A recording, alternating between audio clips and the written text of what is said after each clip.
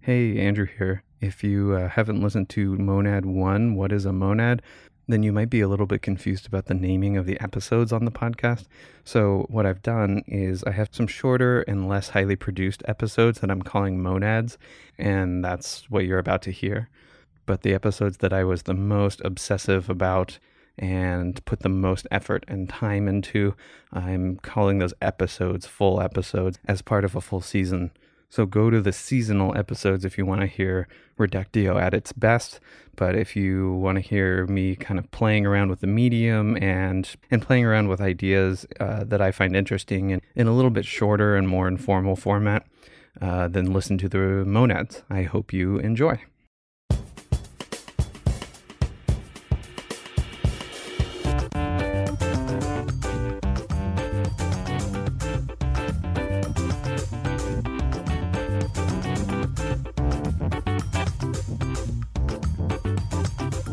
Welcome to Reductio Adventures and Ideas. I'm your host, Andrew Lavin. Reductio is a show about philosophy, about ideas, and about understanding ourselves and our world more clearly. Brought to you by Inverted Spectrum Media.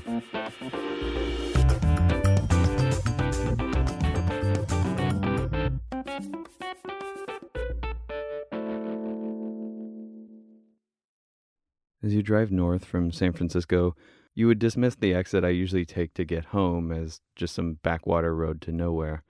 The sign says Bayless Road 39, and it's just a country road that leads past rice fields, riparian forest, a Carnegie library in the impossibly small town of Bayless, the other impossibly small town of Ord Bend, and acres of orchard. To me, of course, these are all signs that I'm getting close to home, to Chico, California. Upon entering Chico from the west, you're on 5th Street. Take that all the way through the South Campus neighborhood past the university, and you're in downtown Chico. Take a right at Broadway and loop around at 8th Street, and you'll finally be at a local favorite, lovingly called simply The Co-op, or its more official name, Chico Natural Foods. My name is Lori Niles, and I am presently the board president at Chico Natural Foods Cooperative.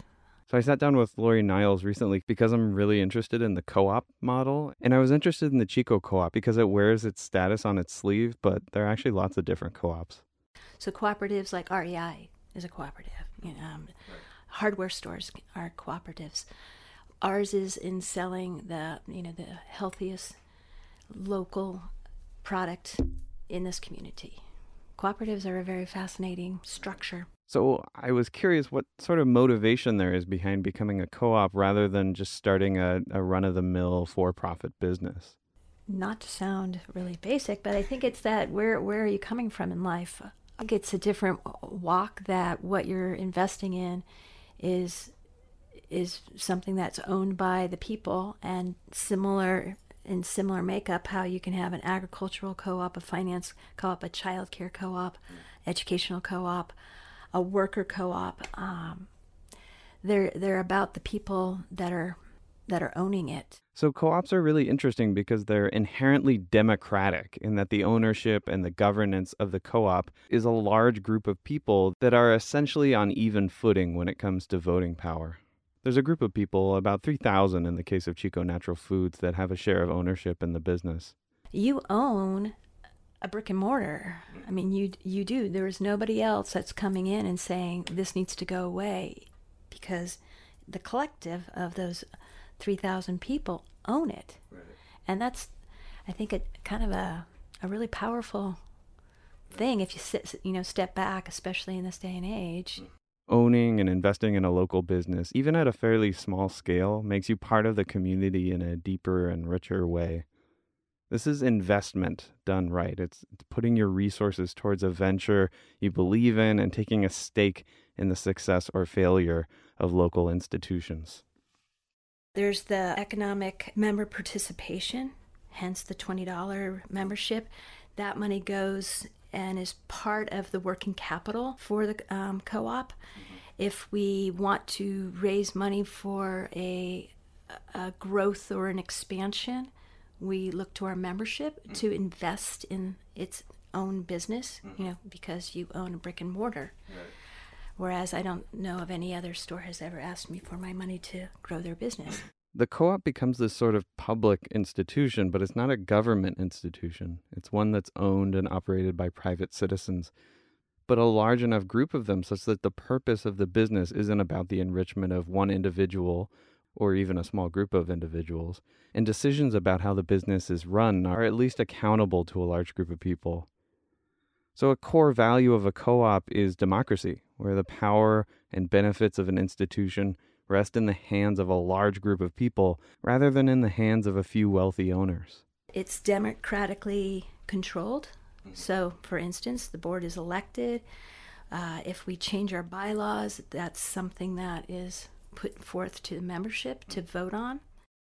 I would imagine that there would be more of this in the future, people kind of claiming back as opposed to giving away their power, for lack of a better word.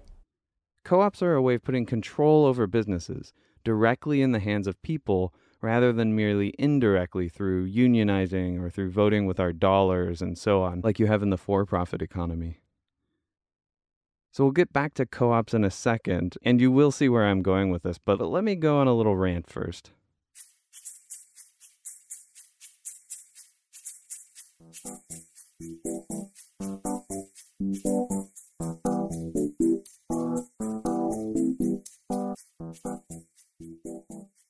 One of the most frustrating aspects of public discourse to me today is the tendency for people to sort themselves into binaries. Conservative versus liberal, big government versus small government, pro-gun versus anti-gun, pro-choice versus pro-life. These binaries don't move our discourse or mutual understanding forward. Instead, they prop up a really toxic political system based on having two dominant parties constantly at odds with one another. These binaries do one thing that's frustrating. They don't describe people's actual political preferences well at all. Most of the conservatives I know actually have little in common with Rush Limbaugh or Alex Jones, but they're both called quote-unquote conservatives. Similarly, lots of people on the left don't actually have that much in common, but they're all called quote-unquote liberals, as if it captures real commonality, when in fact, on reflection, they would disagree quite strongly about a lot of things, and perhaps would disagree even more than they agreed. The political binaries don't describe the world very well, and for that reason they aren't terribly useful. Another thing that these binaries do, in addition to just describing people's political convictions poorly, is that they actually change people's political convictions. They change the political landscape, and the shift in landscape causes folks to slide into one of only two camps, and to align their thinking with others in those camps. This is a far more serious problem.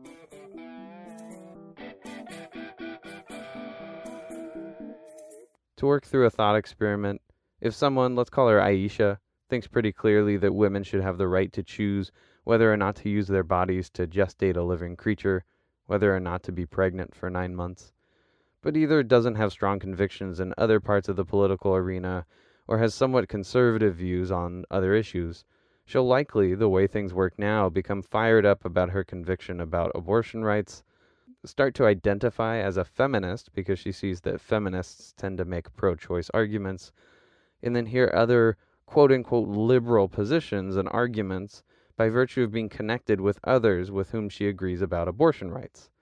This is all fairly natural at this point. What happens, though, is that Aisha starts to identify as left of center, and suddenly it starts to feel very strange to her to have a conservative conception of marriage when she identifies with the camp that is affirming of gay marriage. Then her ideas about having limited government start to feel out of step with people with whom she identifies, and she starts to have a different conception of the role of government in society. This is increasingly problematic because people don't feel free to have political opinions about different issues that don't fit into one of two molds.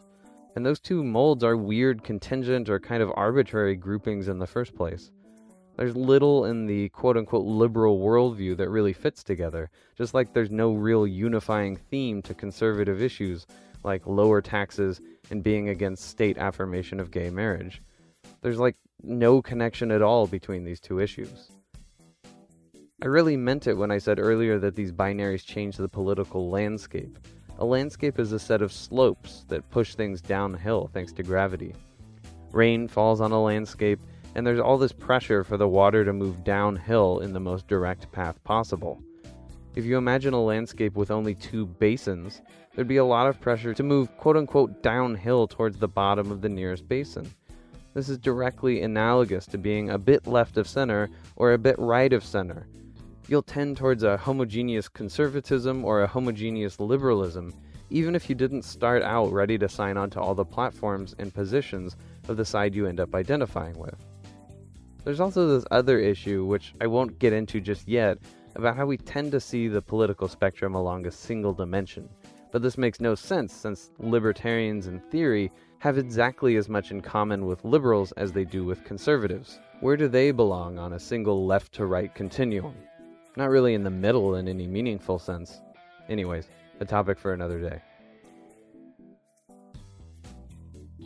Okay, so this brings me to the topic I really want to discuss. The apparent dichotomy between capitalism on the one hand and communism, or what sometimes gets called socialism, on the other hand. There's no dichotomy here. How do I know? Well, simple. A dichotomy means that one must choose either one or the other, and this simply isn't true. The communism I'll be talking about here is the communism of the popular American imagination, the one that actually took hold in the USSR, in Cuba, in China, and so on. It is emphatically not the kind of communism that Karl Marx thinks will come about. I think these are very different systems. Another topic for another day.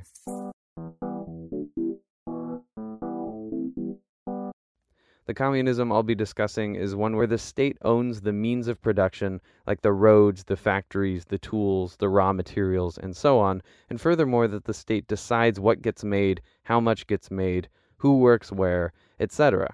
So there's a lot of central planning involved in this version of communism. The capitalism I'll be discussing is one where private individuals own the means of production, maybe with just a few exceptions like roads and the like. Those private individuals decide what gets made, how much gets made, who works where, and so on.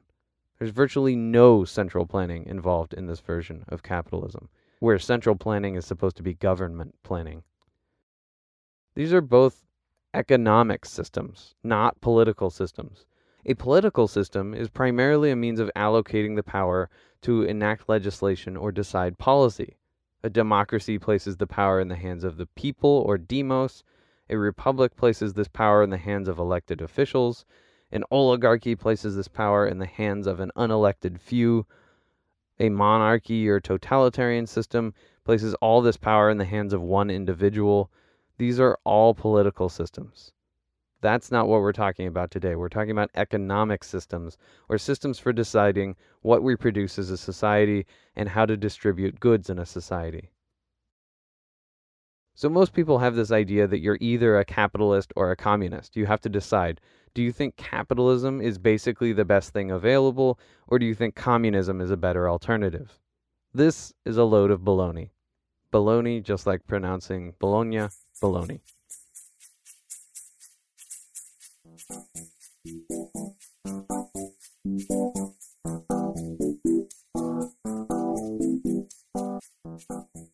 There's at least one other option. I'm actually fairly tempted to think that there's a veritable cornucopia of options available, and so talk as if there's only two is silliness in the extreme.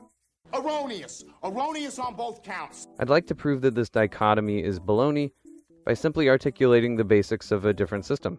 This is decidedly a better system than both capitalism and communism as I've described them. But that's like my opinion, man. I've thought about different names for this system, and I think cooperatism might be the best, most descriptive name for it. At one point I wanted to call it farmers market capitalism, but it's not really capitalism, so that doesn't quite work. The basic idea, though, springs from what I find so inspiring and heartwarming about a farmer's market. A lot of the sellers there, and often the market organization itself, are co-ops. Cooperatism takes the co-op model and extends it to everywhere in the economic system. Bezos should be very afraid. So the idea is that we don't like totalitarianism when it comes to political entities like governments, but we tolerate totalitarianism when it comes to companies like Amazon. They can throw their mass around as one of the largest employers in the world and dictate to their employees what the terms of their employment will be. Companies can tell you where to live, how to dress. I remember being cross when I was in college working for Safeway and being told that I couldn't grow facial hair. Corporations decide so much of their employees' lives that if they were a government, they would surely be called despots. Why do we put up with this? Cooperatism is the system that refuses to put up with it by turning everything larger than a very small business, let's say 2 million in receipts per year, into a co-op. It is run by a board that is elected by the members of the co-op, and the co-op membership consists of all the employees and then some. Running a company is running an important part of the economy and deciding how lots of public resources are going to get utilized. So it only makes sense to make sure everyone who has a stake in the company has ownership of and some small measure of control over how the company runs. This system democratizes something that has historically been a matter of dictatorship, genetic inheritance, and rule by fiat. The large company should be a co-op because it is in some sense just that, a cooperative venture that a bunch of folks invest their lives in. There's a lot of virtue to a system like this. If Google, say, decides to start selling its self-driving software to military drone tank programs, and the employees of Google think this is immoral or at least a bad idea, they would have actual control over whether or not this takes place. The executives don't get to sit in their insulated tribunal and make all of the decisions. Instead, the executives are always answerable to the employees. If they make a decision the employees disagree with, they'll have to make their case or risk being voted out of office. There wouldn't be near the amount of income inequality, nor would there be exorbitant bonuses in the system, since everyone who has a stake, employees, contractors, investors, all get a say in who gets what in terms of excess funds. There wouldn't be a 40-hour work week or ultra-restrictive vacation allotment either. These reforms would come about naturally without any laws demanding that people get paid fairly or get given the freedom to live fulfilled and happy lives. There's also room in the system for small businesses to thrive. You don't have to give up control of your business at very small scales. If you decide to expand, though, then you have to cooperatize and give up some measure of control. Instead of rich individuals deciding virtually everything about your life, and instead of the government doing the same, you would be part of a co-op in which you would have some say. If you aren't making enough money, you'd simply appeal to your co-workers, co-owners of the company, and start a campaign. You'd have a relatively large share of power, too. Think about how powerless we all feel in a country with over 300 million citizens. Imagine if that country only had 5,000 citizens, or even better, 200 citizens. That's a lot of power over who is at the reins. A lot of this comes out of a conviction that is power imbalances that breed a lot of the evils we see around us. The Me Too movement started with and continues to focus on cases where primarily men were abusing the almost absolute power they had over other human beings, mostly women. Power corrupts. And absolute power corrupts absolutely. Bad bosses, abuses of power in academia, abuses of citizens by the police, all of these things stem, it seems, from too much power and not enough accountability given to people. Cooperatism still gives a good amount of executive power to individuals at the top of an organizational chart, and in that way maintains some of the virtues of flexibility and nimbleness of a privatized market economy. But these people would be accountable directly to the person who cleans the toilets. Better not leave a mess in those executive bathrooms. Lori Niles of the Chico Co-op again on what recourse there is if a member of the co-op has a grievance or wants to challenge a decision of the board or the store management. Well, knock on wood. Let me think in our bylaws what would address that. I think you can, submit your grievance and you get so many signatures, it can become a petition. And then the ownership can vote on it. So if that's a recall of a person or of a decision that's been made, there would be a process to address it. And, a step before that, of course, is, there's the suggestion box, and you get the feedback from that, and then it's contacting the board that then, directs it towards the GM, and then the GM brings it to the correct person in which department, or if it's with the board, then it's come to a board meeting and state it forth, and let's see where we go. Furthermore, a lot of this comes from the conviction that inheriting control over a company makes exactly as much sense as inheriting political power as does a king or queen. No sense at all. One's progenitor being a capable leader of a company has little if any connection at all to oneself being the best person to take over when they retire.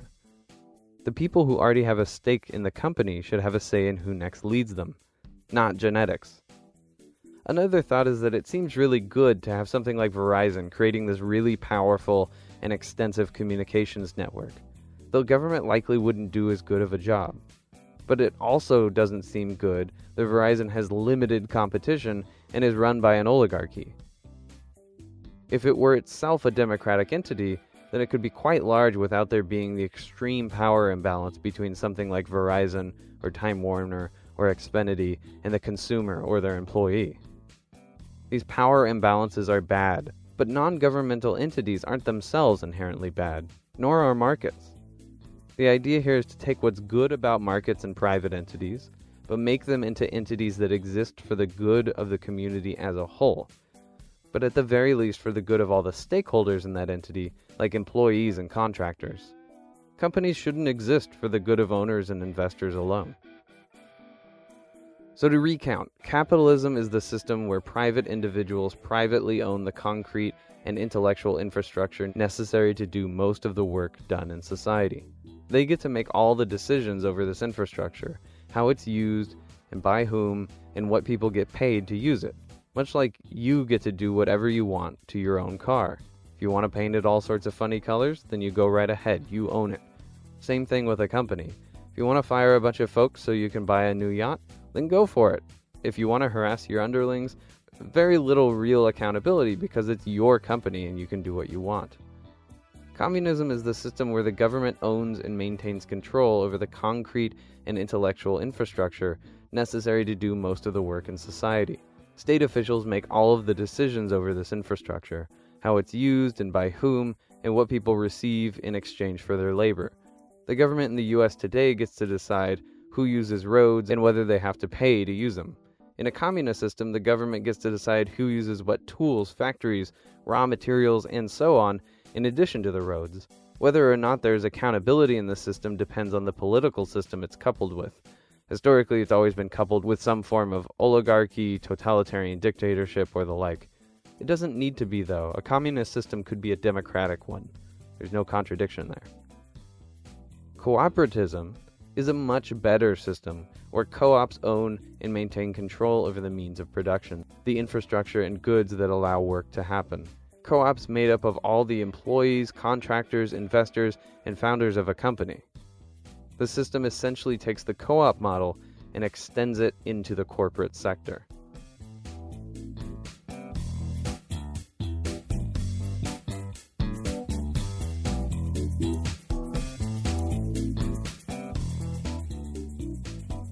There are other aspects of my ideal economic system that involve ways in which the government steps in to ensure that markets of all kinds work well, labor markets in particular. It makes almost no sense to have our health insurance tied to our employment, and it came about by historical accident anyways. There's really no reason for most fringe benefits in general, since they're all basic facts of life for everyone. Everyone gets sick, everyone needs to retire someday. If we decouple healthcare and employment, then we remove the bad incentive that some people have to stay in unhealthy, abusive, or unhappy work. If you have healthcare and retirement no matter where you work, then the labor market is a much more just place. So this isn't strictly tied to cooperatism. You could have a cooperative system that nevertheless doesn't have socialized health insurance and retirement. It wouldn't be my version of cooperatism, but it still technically is in the same family as my system. I also think there should be hard floors and ceilings of how much income and wealth one should have control over as a function of a percentage of the total wealth of a society. A little inequality might be acceptable, but honestly not that much in my book.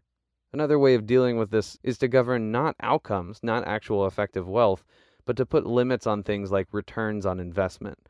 No one can make, say, more than 20% on an investment. A 20% return on an investment is ridiculously high. I'm stoked to make 2% in our savings account. Why should people be out there taking what really amount to very small risks to their livelihood and raking in much more than 100% profits? One way of putting this is that there shouldn't be profits. There are only reasonable returns on investments. Again, this is separable from cooperatism. You could have a cooperatism with no limits on wealth or poverty, but that's not the cooperatism I'm championing here.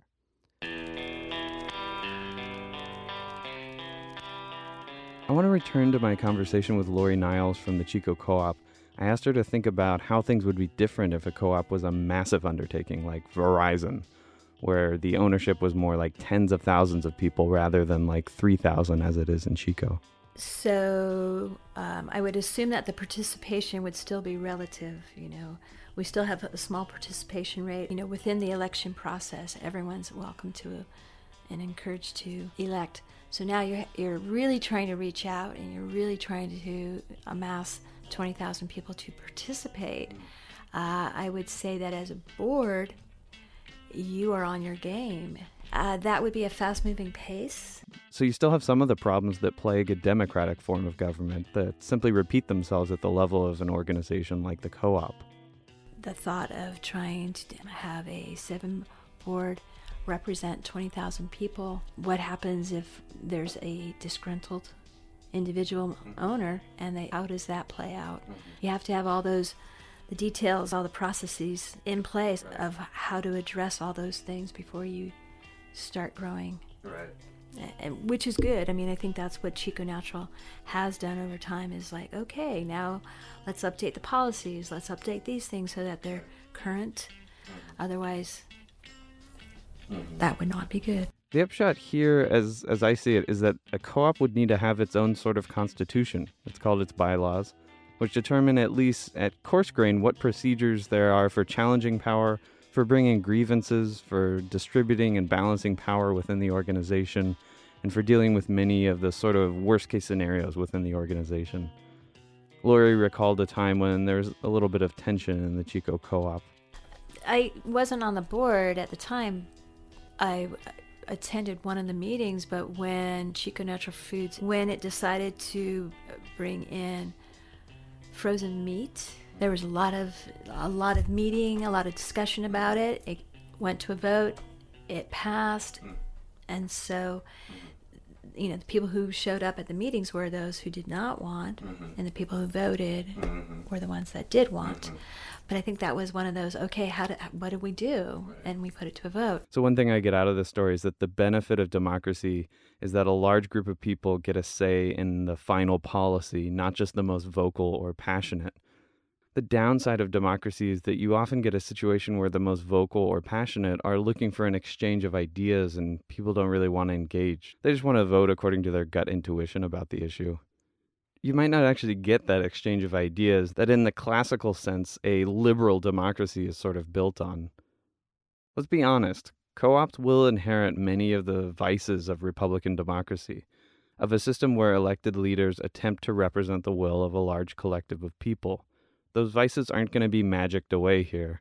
Instead, we're attempting to use the virtues of such a system to work against oppression in the workplace and other evils of capitalism.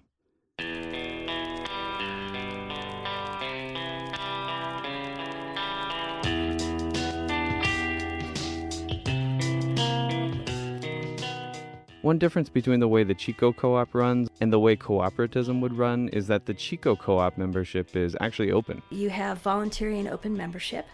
It's open to anybody. You don't have to be a certain anything. At Chico Natural Foods, it's $20 a year to be an owner. You have that. You're welcome to join. In cooperatism, alternatively, ownership is determined by who actually has a clear stake in the direction an organization goes. So this includes management and employees, but also individual contractors, lessors, and other stakeholders in the organization. So not everyone can buy into Verizon, let's say, and have a say in how the company's run. You have to be a stakeholder of some kind in the company, and then you automatically have a say without any financial buy-in.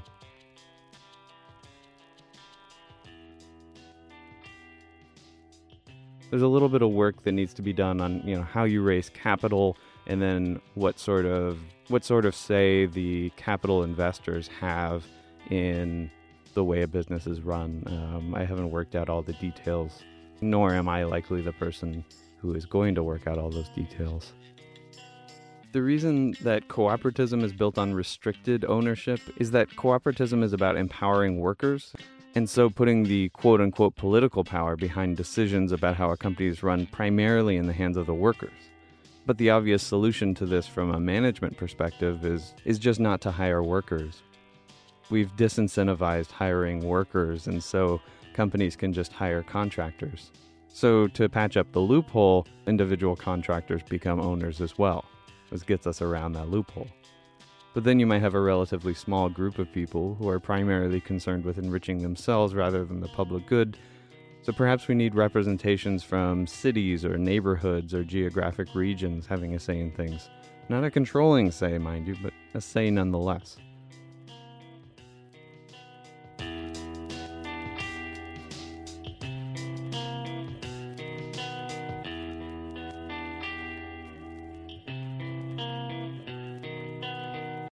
The goal of cooperatism is to create accountability everywhere in society, like there is at least supposed to be in government institutions. But in cooperatizing large corporations, we need not sacrifice the efficiency or competitiveness that large corporations offer, the virtues of large corporations, nor need we socialize these institutions by having the government take over their operations. Instead, we just need to ensure that they are democratic institutions that have distributed wealth potential, and to ensure that all the actual stakeholders have a say in those democratic institutions. Then we at least create conditions within which these institutions can serve the public good and have safeguards against being like Amazon, where they exist to serve and follow the whims of essentially just one man, or at best a small group of very wealthy individuals.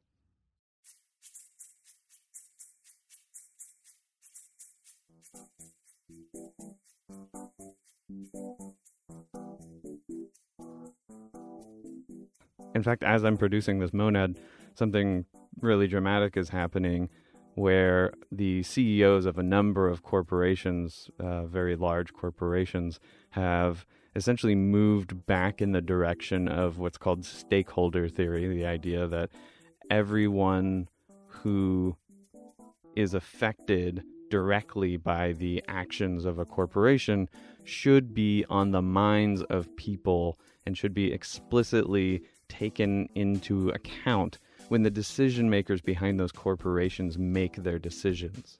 So at least since around the 80s, we've had a view where corporations are supposed to maximize profit, and that's their only explicit goal. In fact, it's called mismanagement when they don't maximize profit, even if that means taking good care of their workers instead.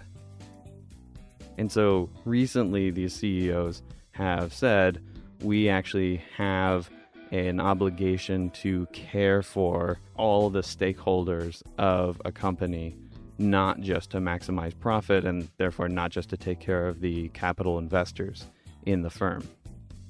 This seems obviously like a step in the right direction. I'm very cynical, especially when it comes to the actions of CEOs in large corporations, but maybe a little optimism is called for. I guess the most important point is that this is just not enough to have some CEOs just say like, hey, we've got your best interests in mind.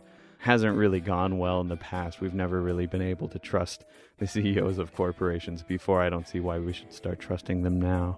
So cooperatism is, in some respects, an attempt to institutionalize and formalize the ideas behind stakeholder theory, where all the stakeholders in a company should have a say in decisions governing that organization or that corporation, but also should have ownership over that corporation.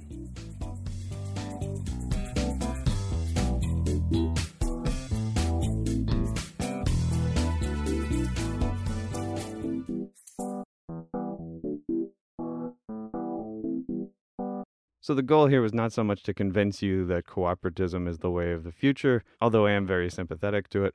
The goal here was especially just to point out that The dichotomies that we use in our political discourse, especially the one between socialism and communism on one hand and capitalism on the other hand, those dichotomies simply don't serve us.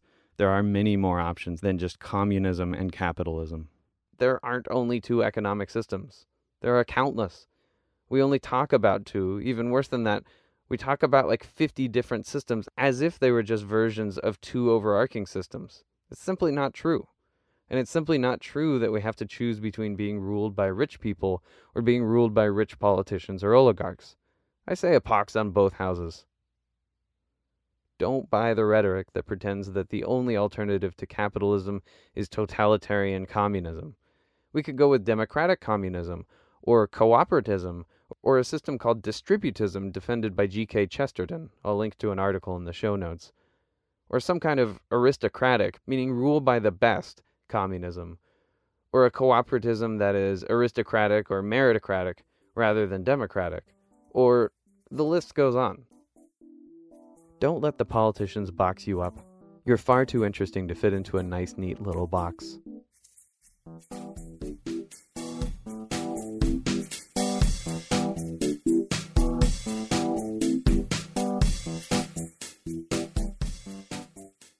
Thanks as always for listening. Thank you so much to Lori Niles of the Chico Co-op for sitting down and talking with me. I really appreciate your time. Please consider throwing $1 a month our way at www.patreon.com/Reductio. Thank you so much to current patrons Robert Jones, Kui Gray-Lavin, Luke Adams, Annalisa Colahan, Ben Colahan, and Connor Hughes. Please also consider going to Apple Podcasts to rate and or review us, Reductio Adventures and Ideas. That'd be a huge help. Until next time, I'm Andrew Lavin, and this has been a production of Inverted Spectrum Media.